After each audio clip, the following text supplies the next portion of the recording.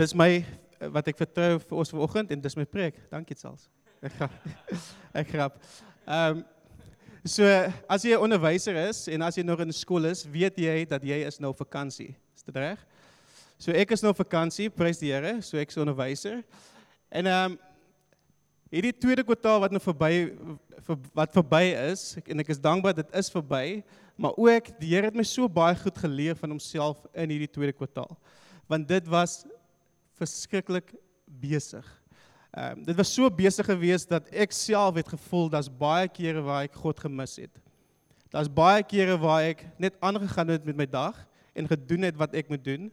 En as ek my weer kom kry, die manier hoe ek reageer op die kinders vir wie ek skool gee, was nie honoring teenoor hom nie.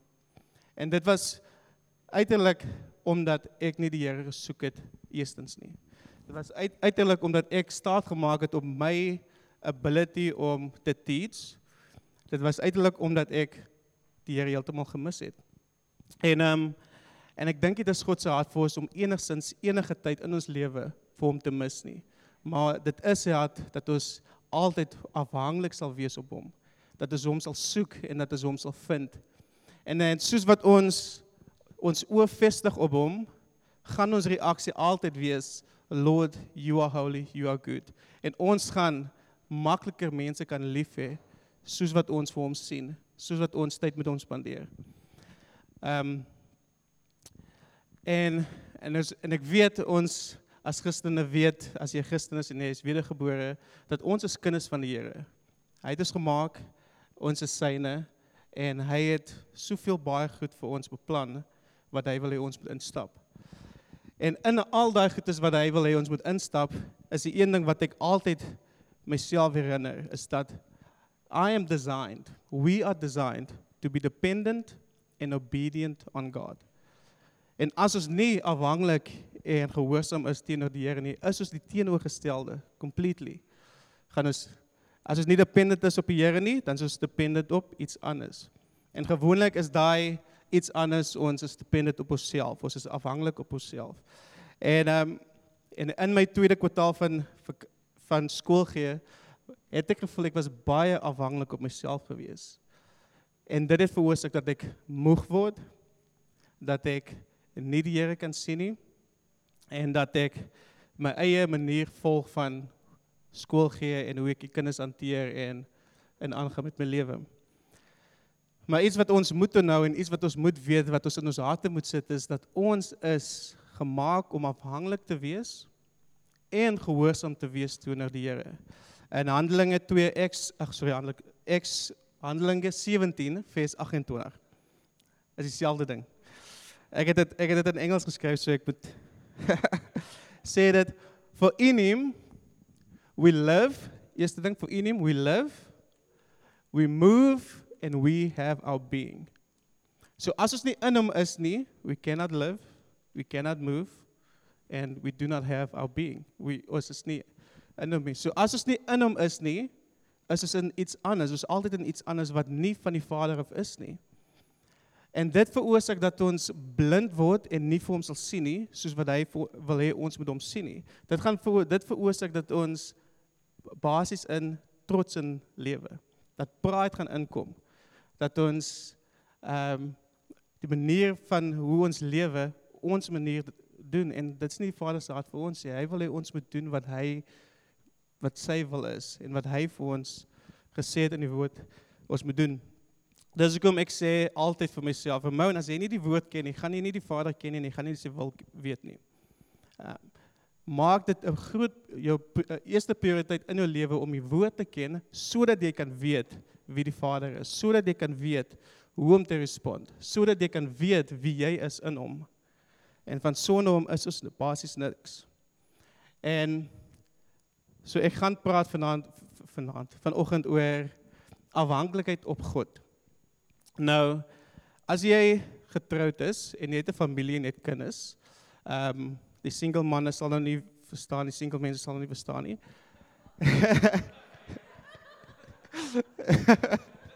Belaning. Hier kom het.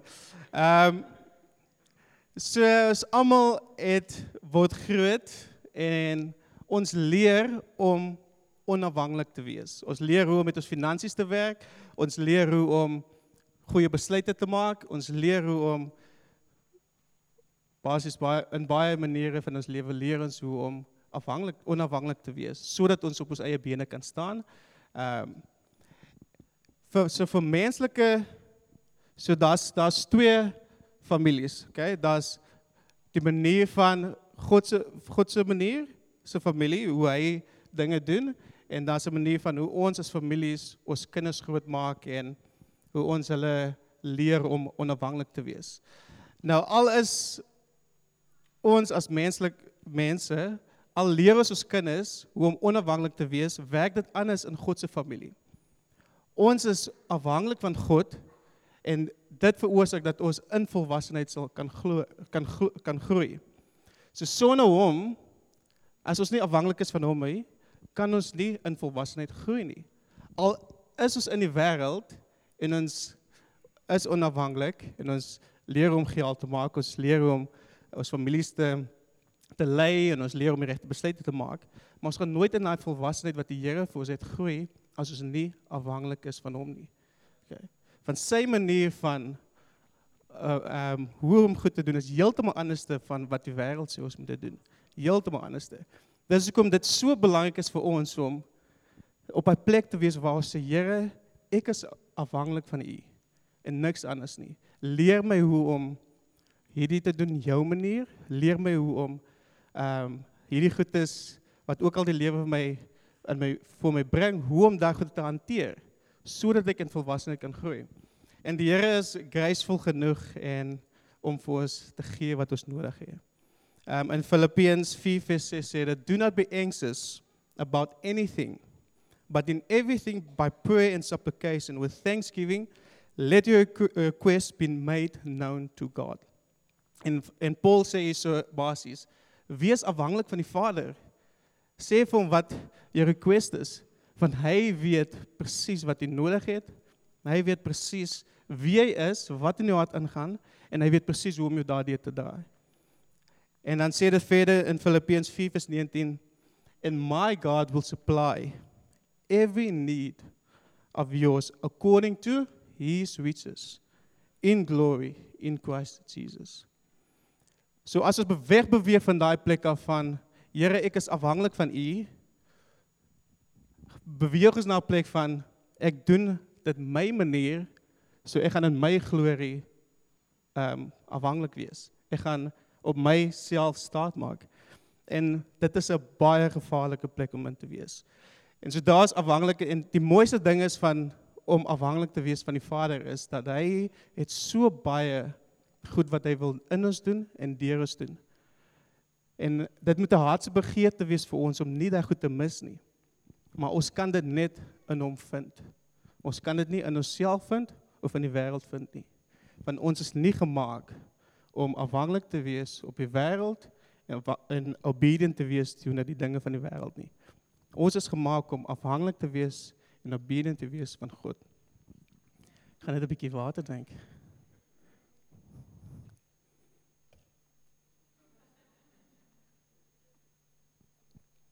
So, met dit gesê, wil ek net 2 testimonies van myself deel.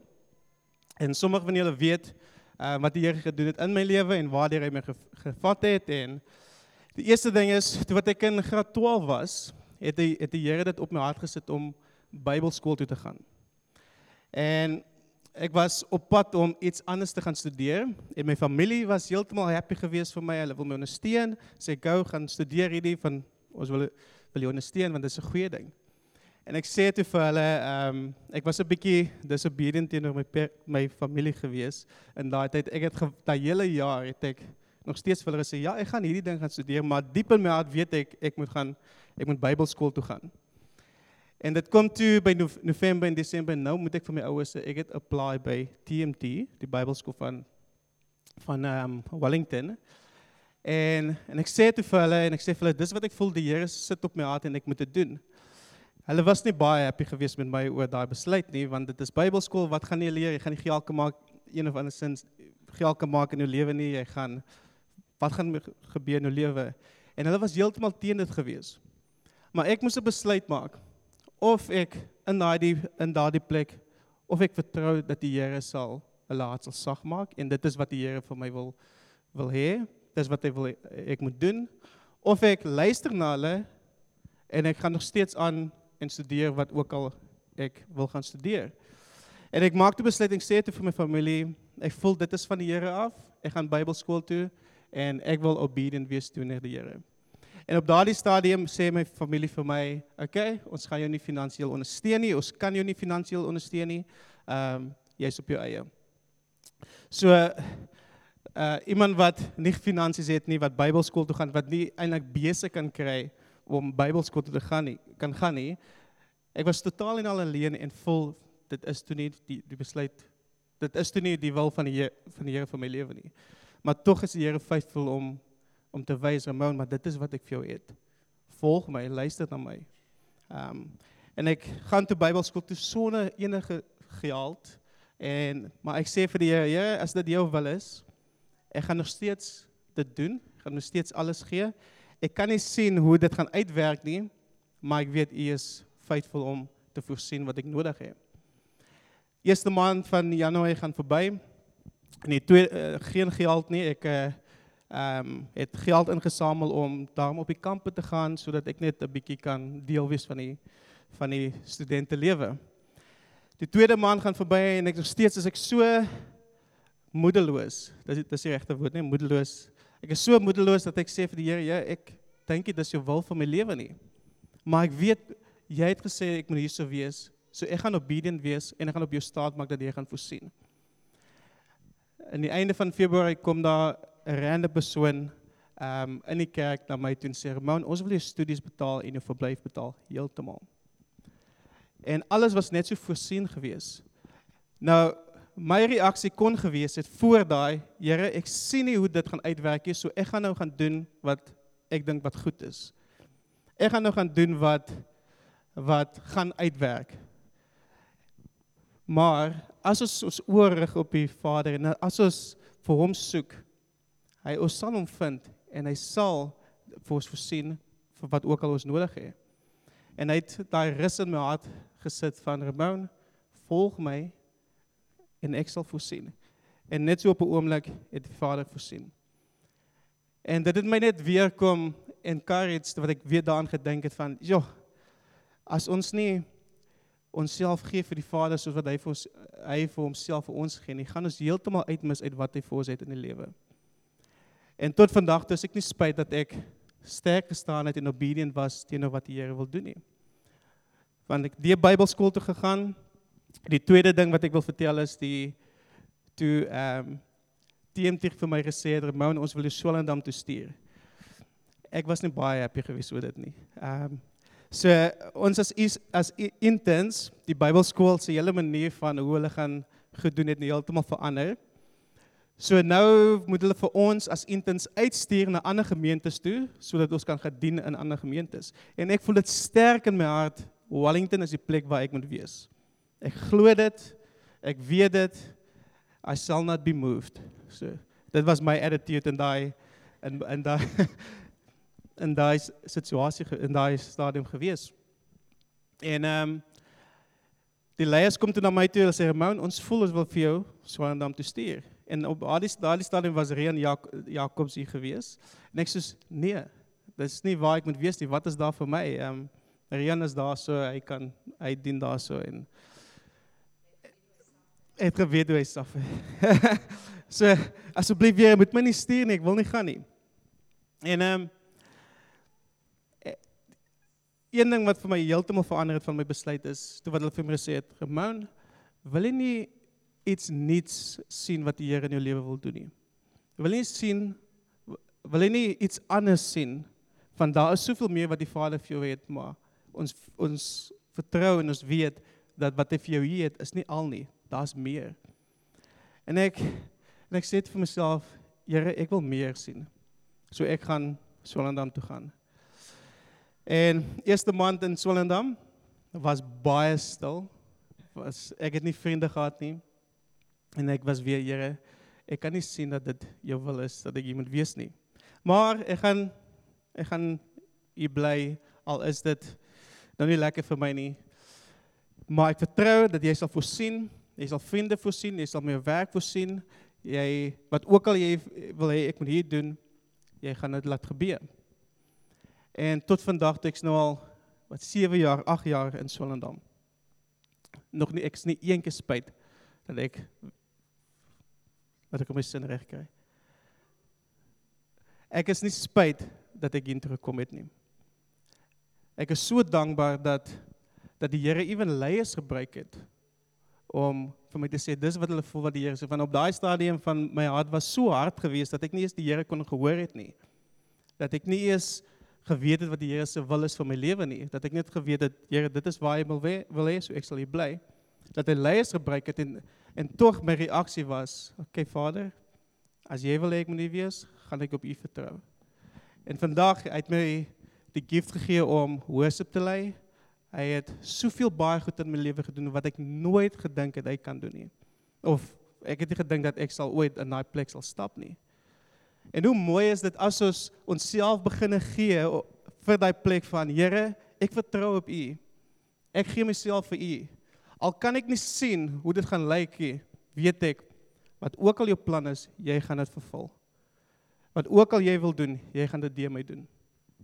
En dit is waar ons moet wees op 'n plek van, Lord, I'm dependent on you, and I will be obedient.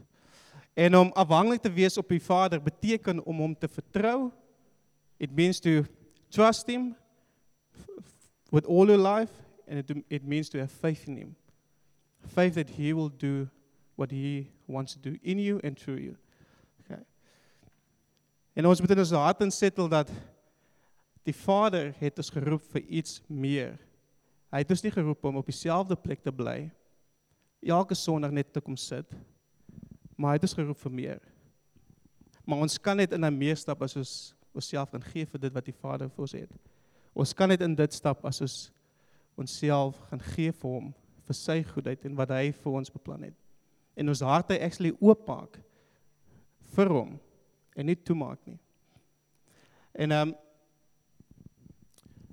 paar voorbeelde van Bybelkarakters wat so encouraging is, dat as jy hierdie Bybelkarakters gaan 'n studie doen oor hulle lewe, gaan jy gaan op 'n plek kom waar jy besef, Here, u kan enigiets doen.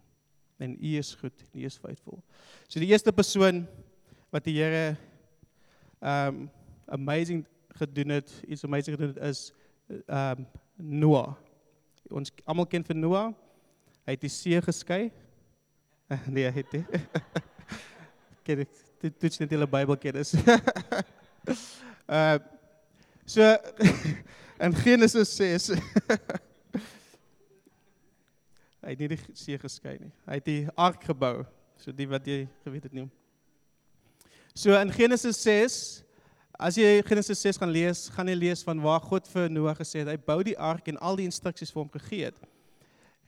Nou in Noah se tyd, hulle het nie eens geweet wat reën is nie. Hulle het nooit reën gesien in die manier wat God gaan doen nie.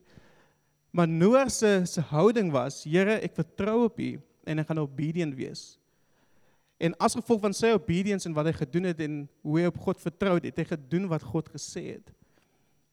En die vloed het gekom en hy en sy familie was al wat geoorleef het en al die diere wat saam daar was. So as jy gaan kyk op Noah se lewe, gaan jy kan sien dat, hierdie was 'n man wat voluit vertrou op die Here.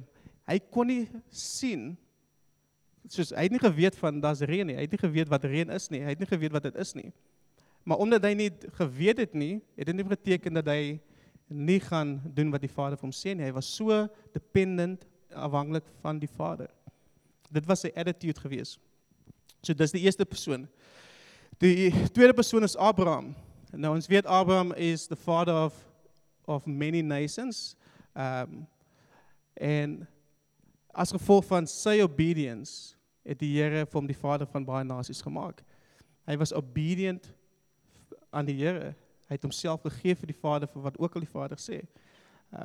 Dis die tweede persoon. Die derde persoon is koning Dawid.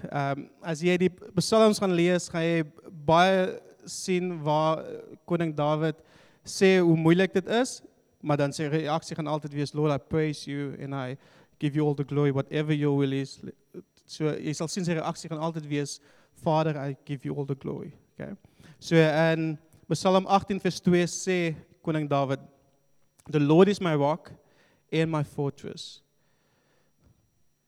and my deliverer. My God, my rock, in whom I take refuge, my shield and the horn of my salvation, my stronghold. Nou hierdie goed wat hy geskryf het, hy was in 'n plek gewees waar hy persecuted was, deur Saul. Okay. Hy was deur 'n moeilike seisoen van sy lewe, maar hy het geweet, the Lord is his rock. Hy het geweet, the Lord is his deliverer. Hy het geweet, the Lord is his shield and the horn of his salvation. Hy het hierdie goed geweet en dit was in sy hart. Dis hoekom dit maklik was vir hom om nog steeds God prys te gee in sy situasies. Om nog steeds God te soek in elke omstandighede waarin hy was. En soos ons weet, the Lord did deliver him. Hy het koning van Israel geword. En John 15 vers 4 tot 5 sê, abide in me and I in you. Okay. Bly gou by daai stukkie, abide in me and I in you. Now God has called us to abide in him, en as ons in hom bly, sal hy in ons bly. En die goeie ding van dit is, he will never disappoint us. He will never leave us, forsake us, or he will never leave us alone to face anything that comes our way. Want hy is in ons, want ons is in hom en hy is in ons. En as Christene, as mense, ons attitude, hartsposisie moet altyd wees, Lord, I abide in you, come abide in me. And he is faithful to do that for each and every one of us. Hy is getrou om dit te doen. Okay? Want he is the finisher of our faith, the author and the finisher of our faith. Okay? Hy sal alles laat uitwerk soos wat hy dit wil laat uitwerk en ons moet hom kan vertrou in dit. Okay? So, hoekom moet ons afhanklik wees van God? Eerstens, hy het ons gemaak. Hy ken ons beter as enige iets en enige iemand. Okay? Hy weet presies wat ons nodig het. Hy weet presies wie ons is. En hy weet presies wat goed is vir ons. Hy is altyd beskikbaar. Okay? Maak nie saak die watse situasie en watte omstandighede is nie. Hy is altyd beskikbaar. Hy stel nooit teleur. En hy weet presies wat, soos ek gesê het, wat in ons hart ingaan. En wat baie cool is, hy word nooit moeg nie. So ons kan aanhou by hom gaan sit, Here, en gaan kla en alles wat ons sukkel mee voor hom bring. Hy word nooit moeg nie. Okay. So dit beteken om afhanklik op hom te wees beteken dat ons moet op hom vertrou. Ons moet geloof het in hom. Okay. Want ons is gemaak, we are made to be dependent and obedient to him. So daai twee kan ons sê uitlos nie, ons is afhanklik van hom en wanneer ons afhanklik is van hom, moet ons ook gehoorsaam wees vir wat ook al hy sê. En dan vertrou dat hy sal alles ten goeie laat uitwerk vir ons en deur ons. En soos wat ek gesê het, die woord, as ons nie die woord ken nie, gaan ons nie vir God ken nie. Gaan ons nie weet wat sy wil is vir ons lewe nie. Gaan dit maklik wees vir ons om deceived te word, basies. Gaan dit maklik wees vir ons om, kan ek sê, om goed wat nie van die Vader is, toe te laat in ons lewe. Want ons gaan nie kan onderskei tussen, is dit van die Here af, of is dit nie? Dis hoekom dit so belangrik is vir ons om in die woord te kom, die woord te studeer, te weet wat die Vader se hart is, sodat ons op die regte manier kan respond. Sodat ons op skrif wat die Vader sê, kan leef en onsself kan gee vir dit wat die Vader is, sodat ons kan weet wat op die Vader se hart is. En Hosea 4 vers 6 sê, my people are destroyed for lack of knowledge. Okay? So knowledge is ook belangrik. Okay? We need to know him and we also need to know about him. Okay? We need to study the word so that we can know about him. Sodat ons nie destroyed kan word. Deur dit nie. En alles hierdie al die goed, soos wat ons dependent is op die Vader, weet ons en obedient is op die Vader, weet ons as baie goed is in ons lewe wat dit maak dat dit so moeilik is om hom te vertrou. Okay, daar's baie goed wat kom en gaan, wat die krag kan hê om te veroorsaak dat jy jou gesig kan draai, weg kan draai van die Vader af. Maar hy is so graceful dat hy vir ons grace gee. Nou, grace is him giving what we do not deserve. Okay? In ander woorde, it's the provision of everything we need. So, the word say, he gives grace freely to those who are in him, who love him, he gives grace freely. So, grace basis empowers us om te doen wat die Vader vir ons geroep het om te doen. Dit gee vir ons die krag om goed te doen wat ons nie kan doen op ons eie nie. So wanneer daar sonde kom, wanneer daar temptation kom, wanneer daar moeilike tye kom, gee die Here vir ons grace om deur daai goed te gaan. Okay? Soveel te meer dat ons kan doen wat die Vader vir ons geroep het om te doen. En daai veroorsaak dat ons makliker kan sê, Lord, I surrender to you and I give you all. En wanneer daar hierdie goedes kom, dat hy vir ons die krag sal gee om deur dit te kan gaan. So he gives it freely to us. En van dit is die tipe God wat hy is. Ek het gesê, it's God's provision for every need that we have, spirit, soul and body. So when he gives grace, it's his provision to give us everything we need, spirit, soul and body. Nothing was left off the cross. Everything has been provided for us. En as ons dink aan Jesus het deur alles gegaan. Okay? Hy het deur temptasies gegaan, maar hy het nog nooit gesonde nie. Okay? So he gives us this thing called grace. He gives us basically Jesus dat wat deur al die goed self gegaan het, sodat ons daardeur kan gaan.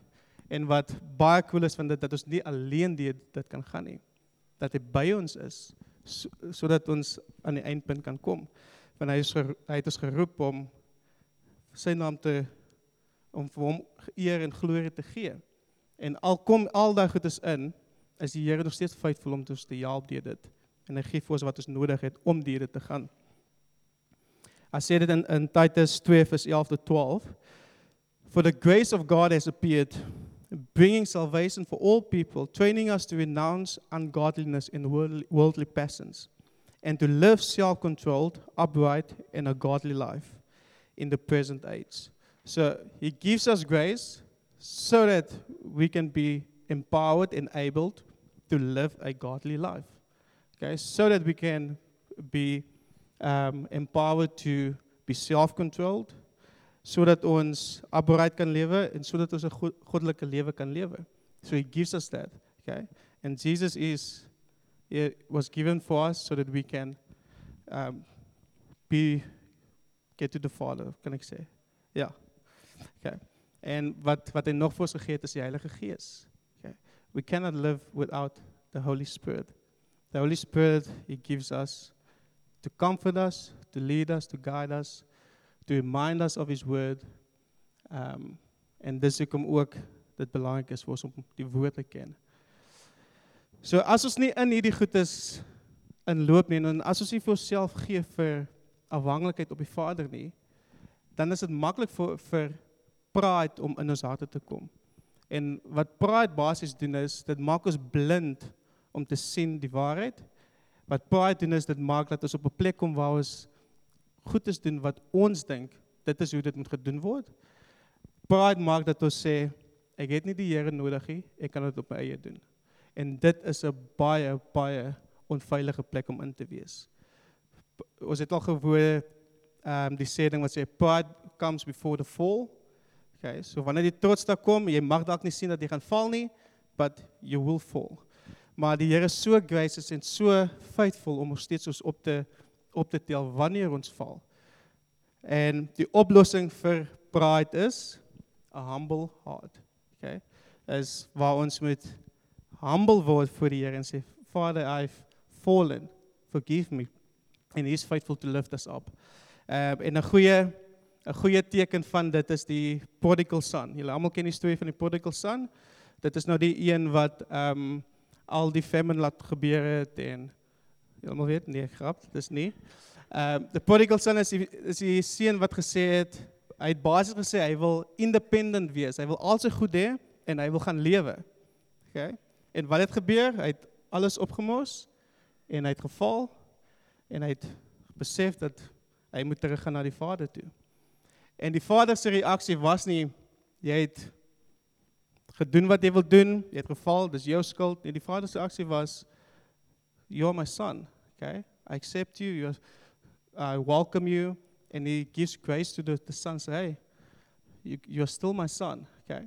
En soms, as die paad in ons harte kom en ons val, ons reaksie moet wees, of ons moet weet dat die vader is steeds graceful genoeg om vir ons te sê, kom my kind, I welcome you and I accept you and I love you and I still have something for you.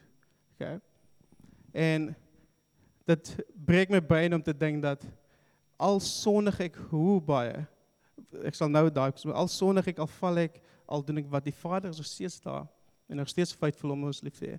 Maar ons is nie geroep om te sonde nie, wel ons, Jesus het gesterf vir ons sonde, so dit beteken ons moet nie meer sonde nie, ons moet repent van ons sonde, ons moet 'n lewe vir godliness.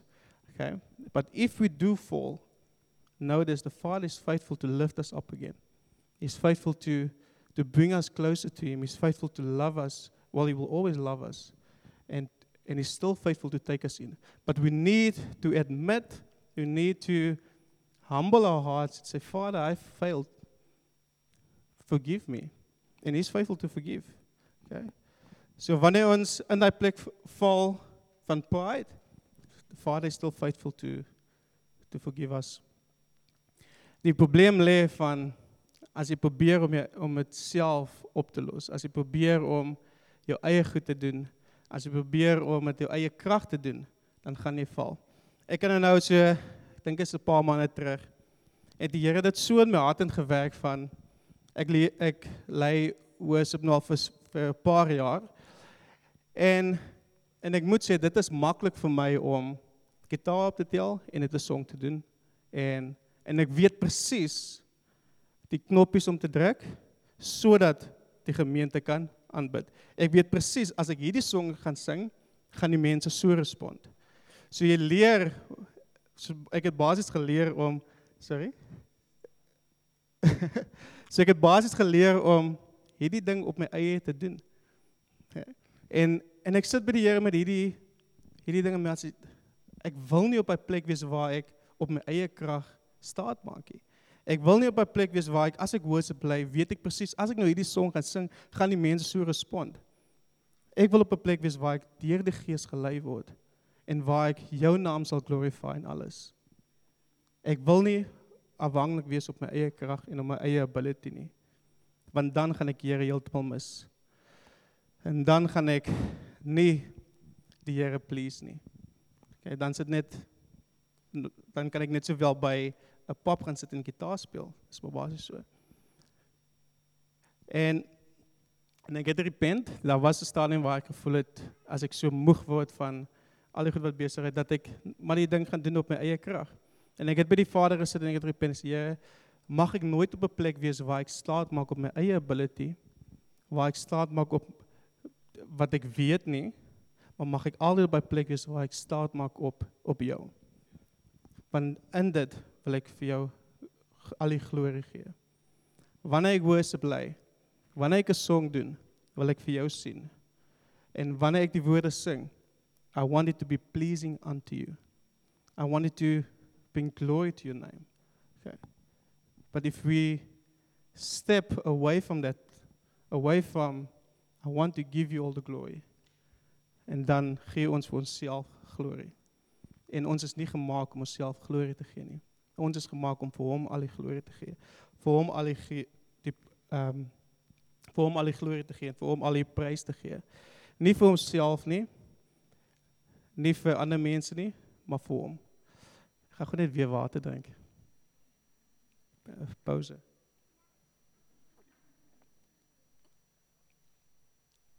So, met dit gesê, die laaste karakter in die Bybel wat die mees dependent was op die Vader, en dit is Jesus. Nou ons weet, Jesus was fully God, fully man. Hy kon goed gedoen het wat ons nie kan imagine nie, hy was God. Okay. Maar al was hy fully God, fully man, nog steeds was hy fully dependent on the Father. Okay. So in Philippians 2 vers 5 tot 8 sê dit, have this mind among yourself, which is yours in Christ Jesus, who, though he was in the form of God, did not count equality with God a thing to be grasped, but emptied himself by taking the form of a servant, being born in the likeness of man, and being found in human form, he humbled himself by becoming obedient to the point of death, even death on a cross. So Jesus, being one with God, okay, Jesus being also God, he humbled himself by becoming obedient to the point of death. Nou as Jesus, die koning van alle konings, so dependent was op die Vader, hoeveel meer moet ons hier dependent wees op hom nie? Okay. Sy lewe en wat hy in daai 3 jaar van sy ministry, wat hy gedoen het, was alles, Lord, I cannot do anything without you. Okay. I do whatever I see the Father does. That sê in John 5 verse 13, I can do nothing on my own. As I hear, I judge, and my judgment is just. Because I seek not my own will, but the will of him who sent me. Okay. Jesus knew the Father's will is better than anything.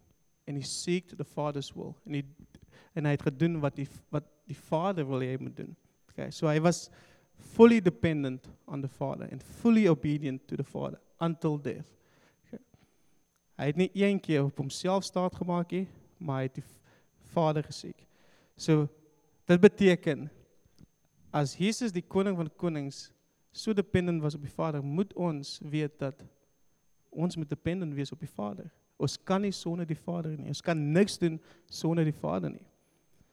Ons kan nie ons finansies rand volgens die Vader nie. Ons kan nie ons families lei sonder die Vader nie. Ons moet dependent wees op die Vader in elke situasie in ons lewe. So dit moet 'n prioriteit in ons lewe of 'n hartsverandering wees waar ons sê, Vader, ek is afhanklik van U bo op alles. Ek vertrou vir hierdie ding wat gaan gebeur en ek het geloof dat U dit sal doen. En nog steeds in hy plek moet ons die Vader soek met ons hele hart. Want ons kan niks doen sonder die Vader nie. En hierdie goed kan ons net weet as ons hom gaan soek. As ons hom gaan soek. En as ons hom soek en ons soek hom met die hele hart, gaan ons hom vind. Ons gaan hom sien. En as ons weet wat in die woord gesê is, as ons weet wat die Vader sê in die woord vir ons, gaan ons weet hoe om te respond in elke situasie, hoe om onsself te gee. Maar ons moet nooit op 'n plek kom waar ons sê, Vader, ek kan dit op my eie doen. Ons moet nooit op 'n plek kom nie, want dit is die gevaarlikste plek wat jy kan wees. Want dan kom trots in, en jy word blind, en jy kan nie die Vader sien nie. En dan val jy. En as jy op 'n plek is waar jy voel jy kan hierdie ding op jou eie doen, wil ek vir jou vra dat jou hart gaan ondersoek en basies repent van dit. En besef dat jy kan niks doen sonder die Vader nie. Want hy is God. Hy is die een wat jou geskaap het. Hy is die een wat jou gemaak het. Hy het nie vir jou gemaak vir die wêreld nie, maar vir hom en hom alleen. Okay. En dis 'n hartsposisie wat ons moet verander en sê, Vader, ek is afhanklik op U en ek gee myself vir U. Nee, Ewert. So hy sit in slaap. Ek's jammer.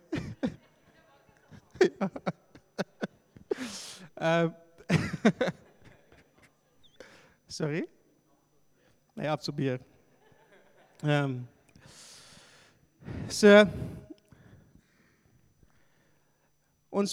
wil weer daai skrif lees, Handelinge 17 vers 28. Dit sê, for in him we live and move and have our being. Ek weer sê, for in him we live and move and have our being. As ons nie in hom is nie, het ons niks van daai nie. Dan gaan ons mis wat die Vader wil doen in ons lewe. En ons mag wegval van hom af. Dis hoekom ons moet gereeld ons hart ondersoek, dat ons nog steeds in die Vader is. Dat ons nog steeds in die Vader se wil is van ons lewe. Dat ons hart se begeerte is nog steeds om die Vader te soek in alles. Ons moet ons hart gaan ondersoek en seker gemaak dat hierdie goed is reg in ons harte. En ons self gaan gee vir hom vir dit. En as daar iets is wat nie reg is nie, dat jy sal repent, dat jy vir mense dat jy mense kry om vir jou te bid, en dat jy jou hart sal posisioneer om weer te fokus op die Vader, om weer jou oë te sit op die Vader. Okay. En iets wat ek baie meer gesukkel het, en dit is ook 'n ding van hoe ek groot geword het en wat ek gesien het in my lewe was baie kere voel ek unworthy om enigiets te doen vir die Vader. Baie kere voel ek dat ek kan nie hierdie doen nie, van ek maak staat op my ability, ek maak staat op hoe ek praat, ek maak staat op goedes wat ek nie moet staat maak nie. So, soos wat ek groot geword het en al die goed gesien het, en daai unworthiness en daai, soos, ek kan dit nie doen nie, dis basies leuns van die enemy af. Sodra ek myself gee vir daai, word ek basies omhels deur die enemy. Okay? En hy love dit as ons in daai plek is.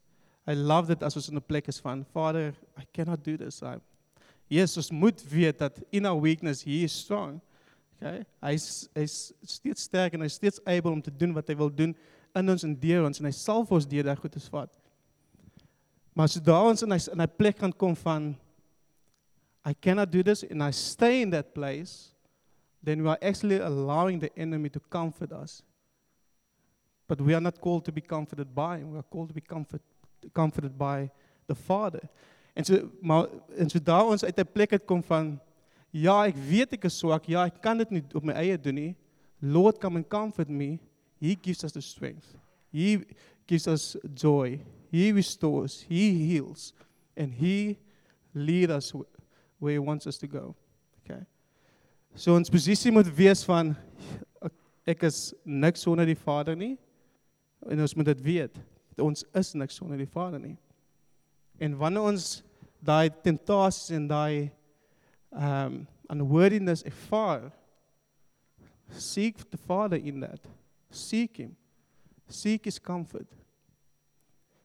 Because we were made to be dependent, and we were made to be obedient to the Father. Okay. Dit is ons lewensmotto. Ek al daai woord is dat ons is gemaak vir die Vader om te doen wat die Vader wil hê ons moet doen. En as jy sukkel om dit te sien, wil ek vir jou vra, gaan kyk in Jesus se lewe. Gaan kyk in Abraham se lewe, gaan kyk in Noag se lewe, gaan kyk in Paul se lewe, wat die meerderheid van die Nuwe Testament geskryf het. Maar hy het gesuffer. Paul het gesuffer, but still he said, in my weakness, he is strong. Hy nog steeds die reis waarin hy was, he still ran it, and he still went. Want hy het gesien wat vir hom gaan wag. Dis eternity, en hy het dit gedoen omdat hy weet, omdat hy dependent was op die Vader, en die Vader het hom deur daai gedra. Maar dat ons nie daai sal mis wat die Vader vir ons het nie. En ons kan dit mis as ons op 'n plek kom van, I can do this on my own strength. And we are not called for that. Ja. So kan ek vir ons bid vir dit. So ja, Father, I just thank you that we can know that you've called us, you've made us, and you know every person's heart. You know what we need. You know you have set plans for us, Father, and everything from you is good, Father. And we want to be at a place where we totally depend and rely on you, Father. And if there's things in our heart where we say, but I can do this on my own, Lord, show us those things, Father, and give us a heart of repentance so that we can repent for those things and so that we can look unto you and rely on you, Father. And I just thank you, Lord, that you've designed us to be dependent on you. You designed us to be obedient to you, Father. So I pray, Lord, that our heart's desire will be to glorify you and to seek you in everything, Lord. Our heart's desire will be to lay down our lives before you and say, Father, here am I, do what you want to do in me and through me. May our hearts be open for that, Lord. And I thank you, Father, that you've given your Son, Jesus Christ, die for us so that we can have a relationship with you and so much more. I thank you, Father, that you've created a way for us. In Jesus' name, amen. Dankie Ramone.